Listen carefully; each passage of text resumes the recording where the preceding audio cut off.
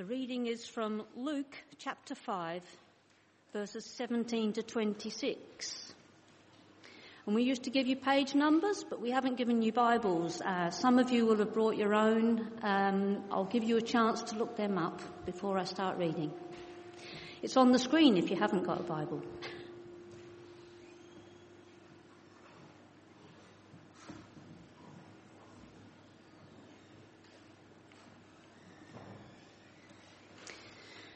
So, from Luke chapter 5, beginning at verse 17. One day Jesus was teaching, and Pharisees and teachers of the law were sitting there. They had come from every village of Galilee and from Judea and Jerusalem, and the power of the Lord was with Jesus to heal those who were ill. Some men came carrying a paralysed man on a mat and tried to take him into the house to lay him before Jesus. When they could not find a way to do this because of the crowd, they went up on the roof and lowered him on his mat through the tiles into the middle of the crowd, right in front of Jesus. When Jesus saw their faith, he said, "Friend, your sins are forgiven." The Pharisees and the teachers of the law began thinking to themselves, "Who is this fellow who speaks blasphemy? Who can forgive sins but God alone?" Jesus knew what they were thinking and asked, "Why are you thinking these things in your hearts? Which is easier, to say, 'Your sins are forgiven,' or to say, 'Get up and walk'? But I want you to know that the Son of Man has authority on earth to forgive sins." So he said to the paralysed man, "I tell you, get up, take your mat and go home." Immediately he stood up in front of them, took what he had been lying on, and went home praising God. Everyone was amazed and gave praise to God. They were filled with awe and said, "We've seen remarkable things today." This is the word of the Lord. Thanks be to God.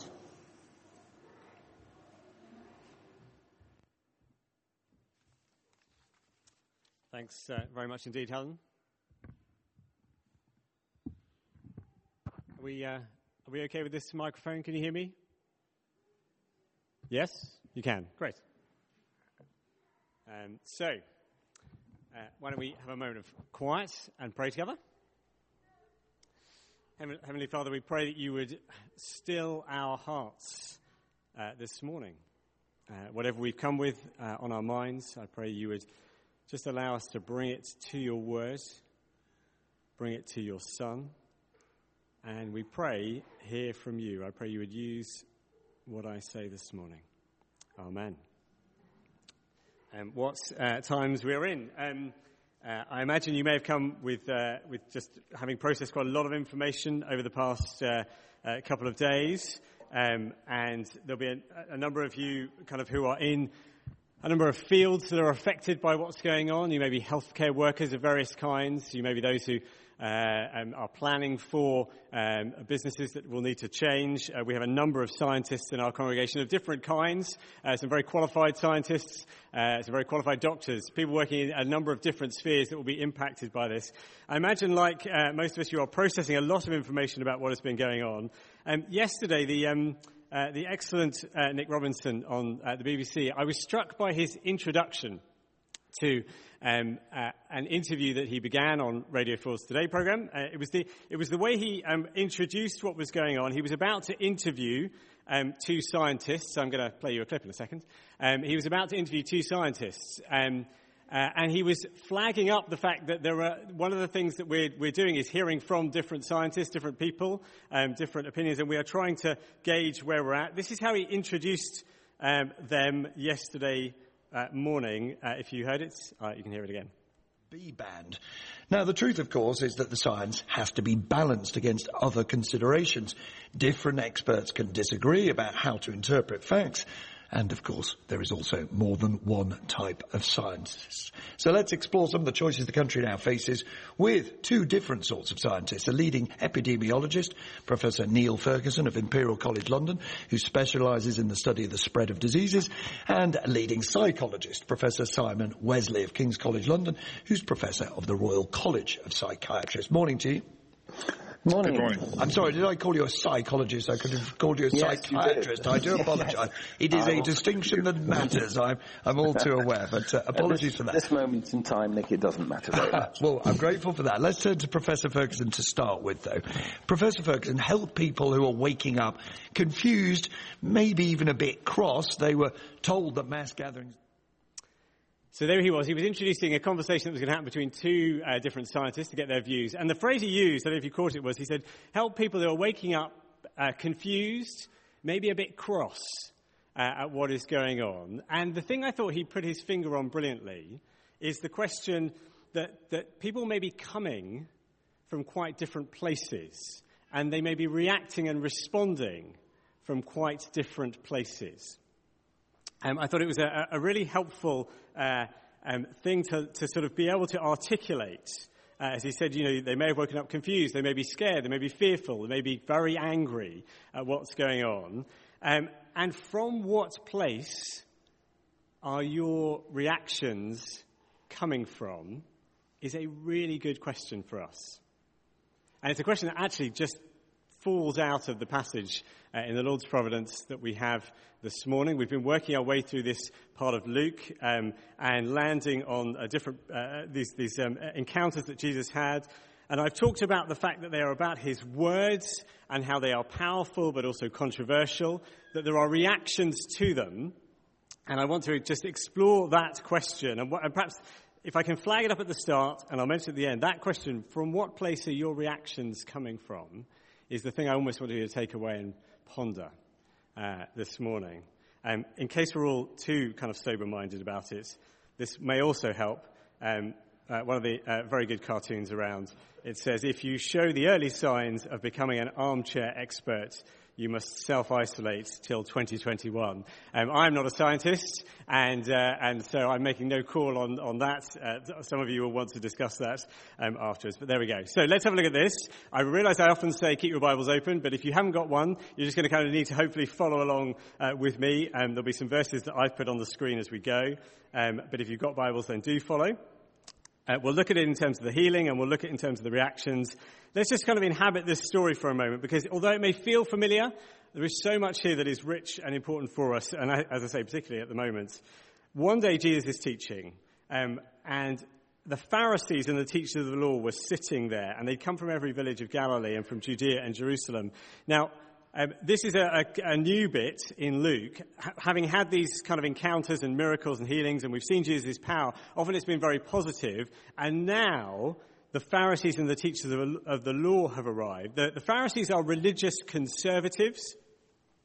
Their goal was to keep the nation faithful to the Mosaic law. That was their kind of aim, and to encourage the people in that way. The teachers of the law have been described as the religious parliamentarians who would, sort of as a part of them, would make rulings on whether it was something religiously legal or not. Were you allowed to use your hands with baptism, or did you need to use a cup? Whatever it might be. I use that as an example. So they're there, and Jesus is encountering them for the first time, and they bring a new dimension, and as we'll see, a new dimension of controversy to this. They've come from all over, Galilee, Judea, and Jerusalem. So if I said to you that somebody has come up from London to investigate, it's that sort of tone of, they've sent them from Jerusalem, from the capital, to come and hear and assess this figure of Jesus. So things are changing, and there was a new element of skepticism or uncertainty about Jesus. But, says Luke, the power of the Lord was with Jesus to heal those who were ill. And it's kind of, you sort of put that in your back pocket. So although we've got the Pharisees there, the power of the Lord is with Jesus. He has got that up his sleeve, so to speak, and we'll see what unfolds. Some men come, some friends of a man. They're carrying a paralyzed man on a mat, some kind of stretcher, whatever it might be. Because of the number of people who are in the house where Jesus is, the access is difficult. Now, you may have seen there are pictures of these kind of flat-roofed houses, and there are kind of steps up the side. And so they decide that because access is difficult, they'll go up these steps, and they take apart the roof. It's some kind of overlay with wood and branches, and then some kind of filling of clay, possibly tiles, as the use of the word tiles here. And they begin to take apart sections of the roof so that they can make a hole and lower him down. But they can't find a way in. They do this. They lower him into the middle of the crowd and right in front of Jesus. Now, it's quite a bold thing to do, isn't it? You kind of, the bit I can't get over is that they take apart somebody else's roof. You're kind of thinking, they lower him down, and you're kind of thinking, what on earth are the crowd making of this?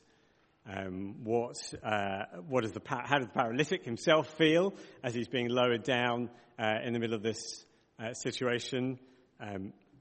What is everyone looking onwards? What is the house owner thinking about? I'm going to have to fix that later. And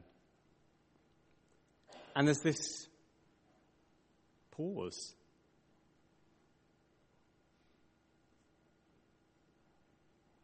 And when Jesus sees their faith, he then says, "Friend, your sins are forgiven." Your sins are forgiven. Now, they would have had a closer sense of sin and sickness than we might have done. It's something the Bible talks about, but in all likelihood, the plural that he uses here, Jesus is speaking generally of this man's sin as he would of anyone's sinfulness, not a specific thing that has meant he is paralyzed. And he says, your sins are forgiven. And there's a gap, isn't there, between what has happened, here is a man lowered because he is unable to walk, and what Jesus says to him when he says, your sins are forgiven. Because you probably, if you're like me, you think, well, that wasn't his first need. But Jesus makes it front and center in the situation. We'll come on to look at the reactions of the Pharisees who begin to ask themselves, who can say this and who can do this. But in verse 22, Jesus says, he kind of grabs hold of that awkward silence and says, I know you're thinking, I can't say this, but which is easier to say? Which is easier to say? Is it easier to say your sins are forgiven, or to say get up and walk? And of course, it's much easier to say your sins are forgiven, because you can't prove that, can you? You can't show that. There's nothing you can do that can verify whether your sins have been forgiven. So of course it's easier to say that. And he's just as he says that, it makes me feel as though Jesus is almost like a poker player at this point. You sort of see him, he's got, if you ever watched on TV or whatever on a film, a sort of scene where somebody's playing poker, the question is always, when you get to that moment, do they actually have the cards to play or not? Is this a bluff? Do you have the cards there, Jesus? Jesus says, which is easier to say? Is it easier to say your sins are forgiven or be healed? Now, I can say your sins are forgiven, but you can't verify it. But if I say you need to be healed, we're going to find out whether I've got the cards or not.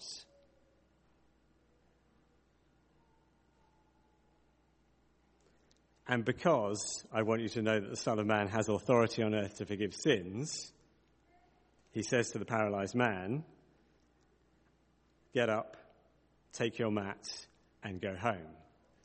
And he lays the cards on the table. And it's a very good hand, it turns out. As the man stands up in front of them, took what he'd been lying on, and went home praising God. And you see that tension that he's created. We're left wondering, okay, so clearly he can heal the man. So I wonder what that means about his claim to be able to forgive sins. And that's what Luke puts before us. And I've said to you that as we've gone along here, we're looking at the power of Jesus' words, and suddenly that claim has gone up a notch. His claim not just to be able to heal and to do it, but his claim to be able to forgive, and whether you and I believe that that is what he can do. But in the midst of this come the reactions to this, and there are a couple of different reactions, and we need to sort of hone in on verse 21, where Luke gives us what's going on. He gives us this internal conversation. He says, who is this, they say, who is this who speaks blasphemy? Who can forgive sins but God alone? Only God can forgive. And we sang, how cool is that? How cool is that? He must be God if he can do that. Now, that's not a song that they would have been comfortable singing. Because that's the thing, only God can do certain things. You don't sing that about someone else. And as they are processing this in their minds, Jesus then articulates that for them. And I guess this is one of the key things I want us to notice here. As Jesus says, points to what they are thinking in verse 22, he says he knew what they were thinking, and he asked, why are you thinking these things in your hearts? Why are you thinking these things in your hearts? Why, you can translate, why are you raising objections within yourselves? And one of the things that Jesus knows and spots is that the struggle is first inside of them. It's an internal conversation they are having with themselves about whether they believe his words or not. In terms of their reactions, he knows their thoughts. It is an internal conversation. And I guess Jesus is saying, from what place are you reacting? He knows what they are thinking. From what place are you reacting? Pharisees, teachers of the law. What is this internal conversation you are having? Is it, as you can imagine, from a place of needing to be in control? You are the Pharisees. You're the teachers of the law. You've arrived to check out this guy. You are the ones who bring the credentials. You are the one who bring the checklist of whether you think this is okay or not okay. The place that you occupy is that you are in control. So when somebody says that, to put it simply, Jesus, you don't get to say that. Or put it another way, is it coming from a place of fearing losing control? That I might not get to decide anymore. That as the Pharisees and the teachers of the law are evaluating Jesus, if he can do this, if he can say that, it may take away what I have. Or perhaps deeper still, with the Pharisees and the teachers of the law, this is the thing that sometimes arises. A fear of losing control that is dressed in theology. I don't think that this is right for the church. From what place is their reaction coming from? And I want us to see what Jesus is doing here, and what Luke shows us is Jesus is just trying to open them up to this. I don't think this is a bad thing, interestingly. He is trying to open them up. Can they see the internal conversations they are having around what they believe about him or not? He's trying to open them up to sense and to look at their own reactions to him. And standing back for a moment, I can't think of anything that is as relevant for the kind of situation we have at the moment. When Jesus just begins to open you up to say, what place are your reactions coming from? I don't think he's doing it harshly. I think in many ways it's lovingly. What place are your reactions coming from to the news that we're taking in, to the situation that we find ourselves? What place does fear have? Fear of losing control. What place does faith have in the Lord Jesus? But as he opens up that conversation for us, as he opens up that conversation for them, he also, Luke shows us, he's just beginning to open up for them the possibility of faith in the middle of this. The possibility of faith in the middle of this. So when the crowd's response just at the end, after the Pharisees have had their initial reaction, immediately the man stands up, he goes home praising God. And then we're told at the very end, everyone was amazed and gave praise to God. They were filled with awe and said, "We've seen remarkable things today." Now their reaction is, I think Luke wants us to see a kind of contrast. It's coming from a place that says, wow, this man is doing something. I don't really know what it is yet, but he's doing something. There's some crazy stuff going on. That kind of response. But it's actually earlier on, the friends when they came and they brought the man, that Jesus began this opening up of what faith may be.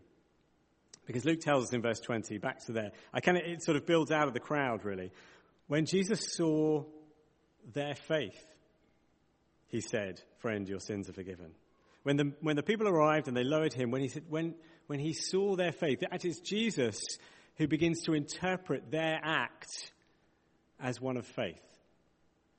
Now, what is the act that they've engaged in? They've had enough gumption to say, let's get this guy on a stretcher and go and see if Jesus can help. That's about it. Their faith begins when they know that above anything else, they're just going to come to Jesus and look to him to help them. And they are reacting, if you like, operating out of that place. They may not have all the answers. I guess they hope, they pray, they arrive, they take the roof apart, and they see what happens. But they are operating out of that place. And Jesus, can you see, he's just beginning to open these things up for us. And Luke presents them both. From what place are we operating? What does it mean to operate from a place of faith? As we go into the rest of this week, as decisions will come, as we will listen to different voices, and we will need to heed those decisions and be wise and prepare and look after one another and act as a community together. From what place are we going to be operating? What will it look like for us to be a people of faith in the Lord Jesus and to operate out of that, to take that into our workplaces? A Lord Jesus who forgives sin, who died and rose for us, who promises a resurrection, who promises a new creation, who promises a greater vision of this world than just this world. Now, wouldn't it be great, wouldn't it be encouraging to take that into this week? Like those guys who presumably got together and said, well, it's worth a go. We'll get them on a stretcher and see what happens. And Jesus just begins to open up what faith may look like. Friends, shall we pray together?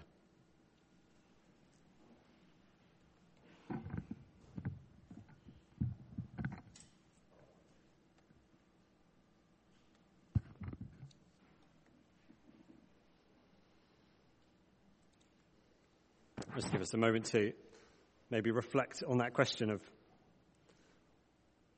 from where we are reacting.